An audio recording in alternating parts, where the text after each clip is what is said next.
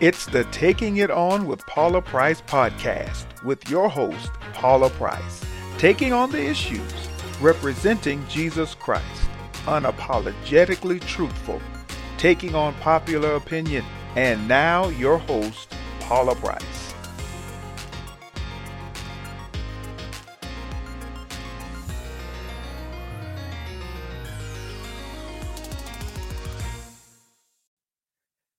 Envy is internal vying for something that is not yours, that causes you to violate all laws, all rules, and all constraints to have it at all costs.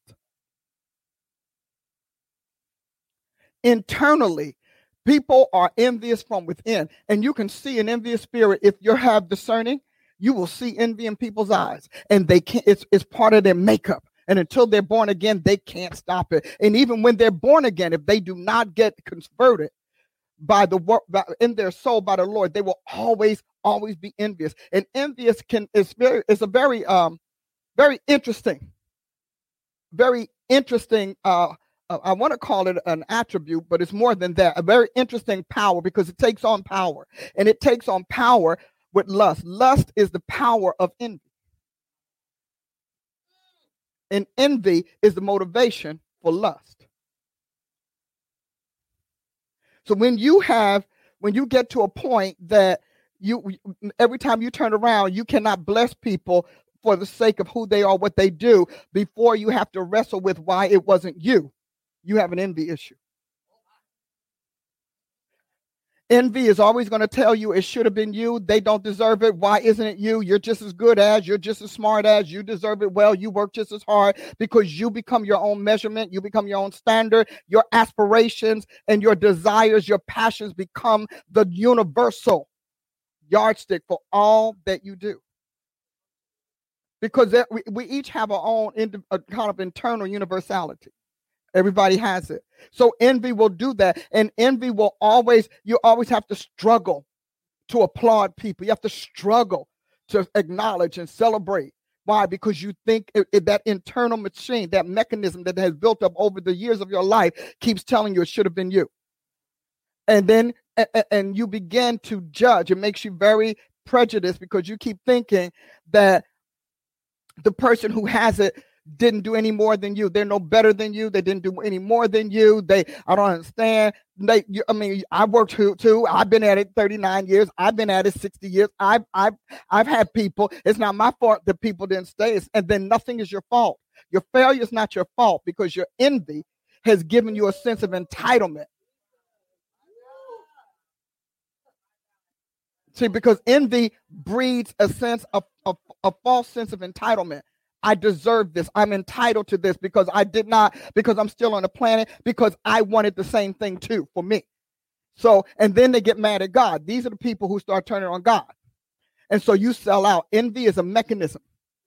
It is a tool that the enemy uses to see to it that you push yourself and promote yourself to the extremes that jeopardize others, have contempt for others, but ultimately sell your soul. People sell their soul. Envy will make you sell your soul, because envy produces, from the whole thing, the framework is a false sense of entitlement. I deserve it too. Now, you don't know what they did. You don't know how they did it. You don't know anything about it. All you know is that they have what you want, and they have what you were going after, and they shouldn't have it instead of you. Envy will also create itself as a rival. I have an entitlement, but I'm entitled to be greater than you. Racism is based on that false sense of entitlement. You don't realize it. And that's on both sides. Competitions, both sides. And so and it'll make you sick. You can't stop. Your head hurts. You can't sleep at night. Your body is sick. Envy is rottenness to your bone. Envy is rottenness. So it begins to rot you. It rots your rot. That's why you have all of these sicknesses and whatever. Because you don't believe that God is just. You don't believe he's fair to you, because you are measuring yourself not by his standard, but by your intents and your efforts. That's why you know Satan spoke that through his mouth. The same envy he had before the foundation of this world, he still has. He is composed of envy. He's constituted of envy. Envy is why he changed himself. He mutated his being because he felt his envy would be stronger than the Almighty's superiority. Think about Pilate. What did Pilate say? Pilate said that they delivered Jesus to him because of their envy.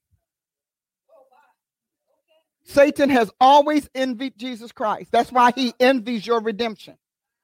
He envies your salvation. He envies your new creation because you are of the God species. You're the Creator's offspring. And he envies that. And because he envies it, he does everything he can to erode it. I look at these young people, these young millennials and post-millennials, they kind of just sliding out. We get a whole other group. We talk to them like they still, no, baby, you slid out. And they chase Satan because they have envy issues. And see, the interesting thing about envy is because envy, remember, the qualifier is undeservedness. They don't deserve what they want. So they sign up with other secret societies and other deities to rewrite the destiny of righteousness and deservedness that God sent them into the planet with. False prophets, envy. False prophecy, envy. Everything that is contrary to God got its start with envy. Does this speak to you all? That's why he needs envy. That's why you have envy tapped on everything, because envy is the first emotion, the first trait that perverted God's species. Envy took Adam from his maker.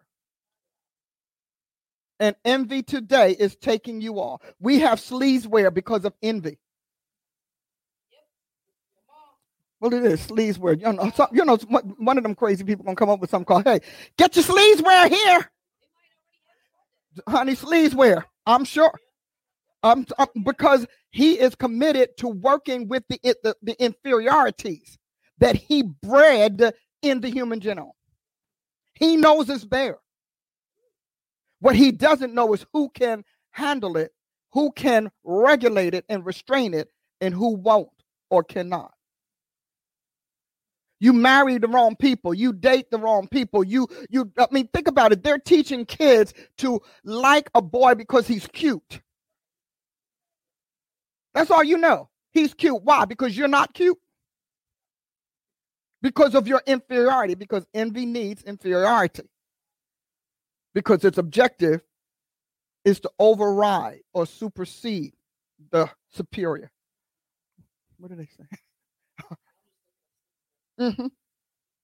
So I need you to think about when you start, how you react emotionally. It's secret. It is not something, there's no neon sign, but how do you react when people succeed, when they make a breakthrough that you've been working at? I had to deal with that. I'm 38 years waiting for God to do something. So you realize I had to deal with that a lot. And keep coming back, knowing that I could leverage this or I could use this or whatever. Envy is what makes you a destructive leader, because you want to siphon off all of your people's rewards and accomplishments and put them under your name. Take credit for your people's achievements. Because it's envy. You don't care that they're your people. You don't care that they're your staff. You don't care that they're your family. Look at the rivalry in families. Envy. And family envy is like the worst. That thing is horrendous. Crime, envy. Burglars, envy. Theft, anger, envy. What do the criminals say? Well, they got it and I should have it. Why? Because you breathe some air? You breathe you breathe planet air, so you think that you have You have a right to what it is. And when you get it, you can't keep it because you lack wisdom, you lack knowledge, and you also lack the benefits and the protections that comes from earning.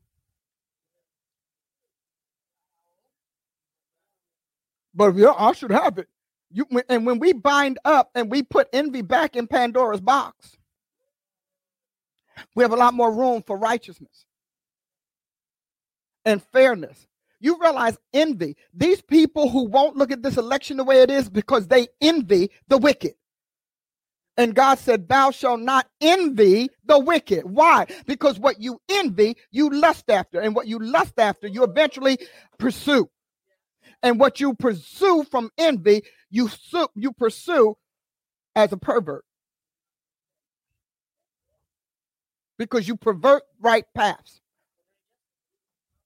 And that's what we see. Perverted justice.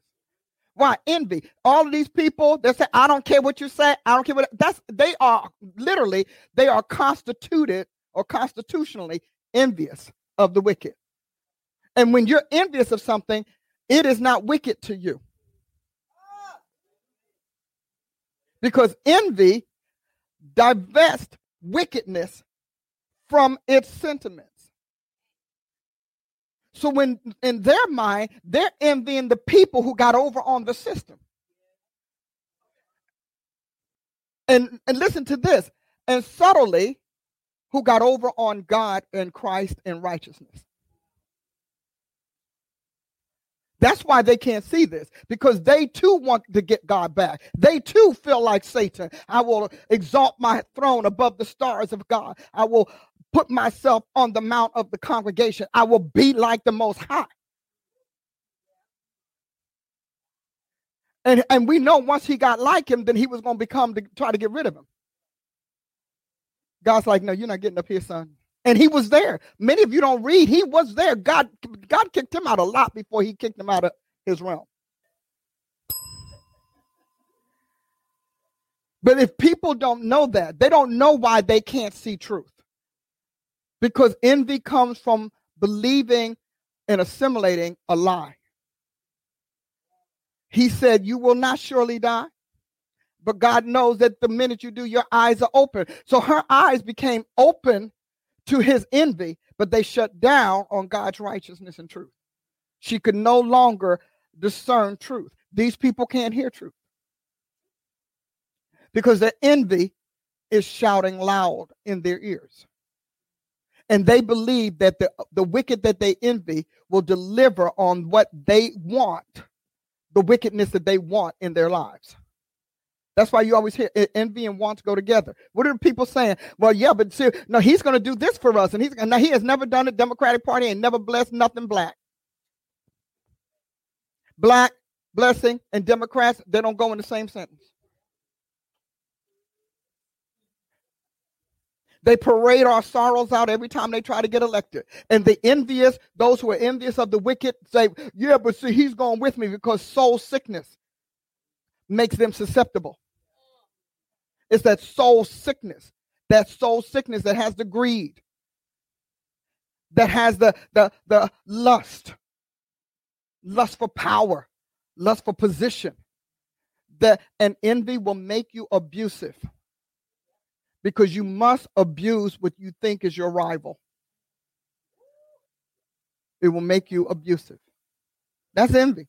Now, those are just traits and attributes of envy that are throughout Scripture. Envy has always been it. Always. People get mad at leadership. There's an envy root there somewhere. We call it bitter root, but before there's envy is bitterness. But before there's bitterness, there's envy. And it takes an enormous amount of volitional effort to purge your soul of it. Because a lot of times, in order for Satan to stoke the flames of envy, he has to nurture you in deprivation, denial, and disappointment.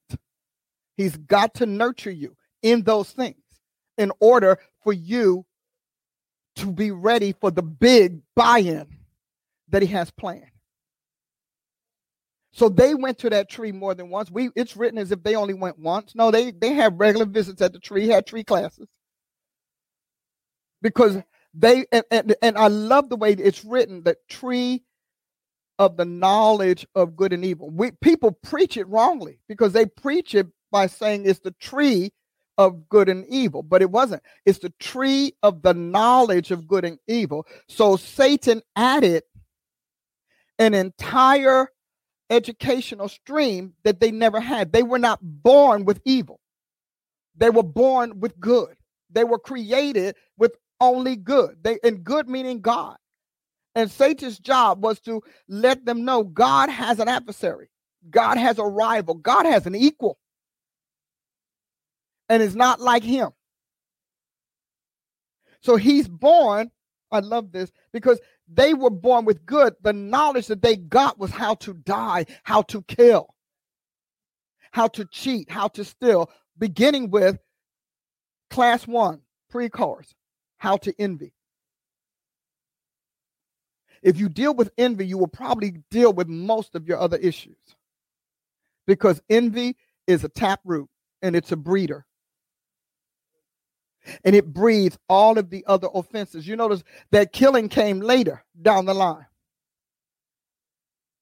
because envy is about killing the righteous and killing what is right and replacing it with the wrong, replacing it with the cursed, replacing it with the doomed.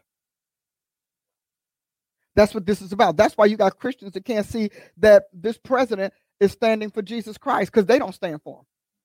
They have never stand for him.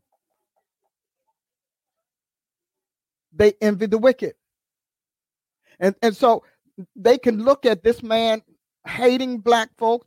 Biden has made all kinds of aberrant statements about black folks. It's record, public, popular. They can see it.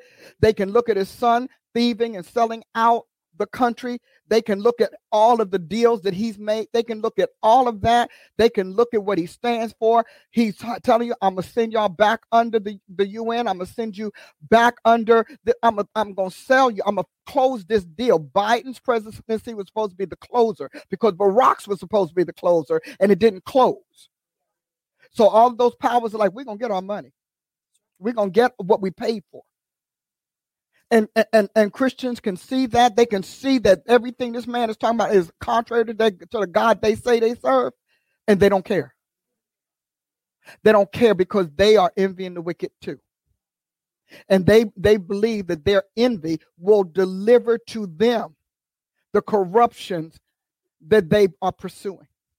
You know, when I think about these people who prophesied this man winning the election, you can tell that they did not get that from God, or they would have seen all of this coming. They didn't see anything but that night.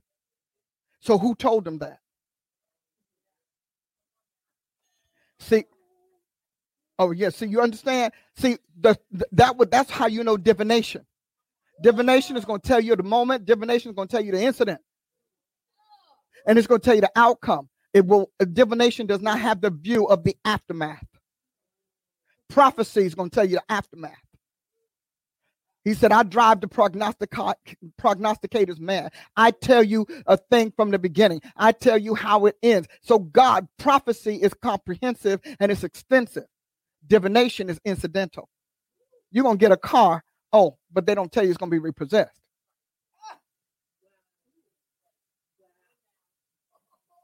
They don't tell you, go buy this car. So you go to church and you get a prophecy, go buy the car. And you go and buy the car the next day, and then your company closed down 2 months later. See, prophecy is the long view. It tells you, because God is Alpha and Omega.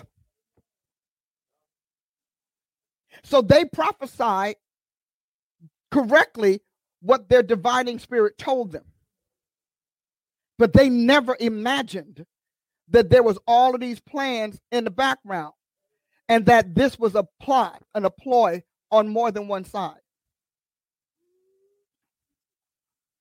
See, when God told me about the election, I told you, and I keep saying it because I'm telling you, I've been saying it to them. I don't even know how long. God told me, he said, the election's not it, it's the inauguration. See, that's Alpha, Omega.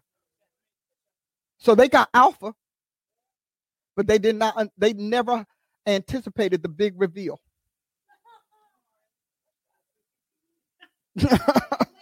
Okay. Okay? The big reveal. So they can do that. And that is why building the prophetic strictly on verbalizing, on seeing and saying, will make you susceptible. Not obligated, I won't say obliged, but susceptible to divination, because you're just picking up sounds from the spirit realm. Because I'm telling you, God probably told a lot of people about this election. But think about it. God's strategy is so sweet. What does he do with the 10 plagues? He said, now listen, I'm going to send there, and I'm going to send you to Pharaoh, and I'm going to tell you, this is what you're going to say. This is what you're going to do. He said, now I'm going to harden his heart, which means it's going to look like your word failed. I'm going to harden his heart. He said that I may catch him. And he said, because I'm not going to be done with him until I get to the 10th plague. I already know 10 plagues is it. Now you're going to believe in the third, fourth plague. See, because you know us. But God is like, but I'm not going to just wear him out. I'm going to empty him out.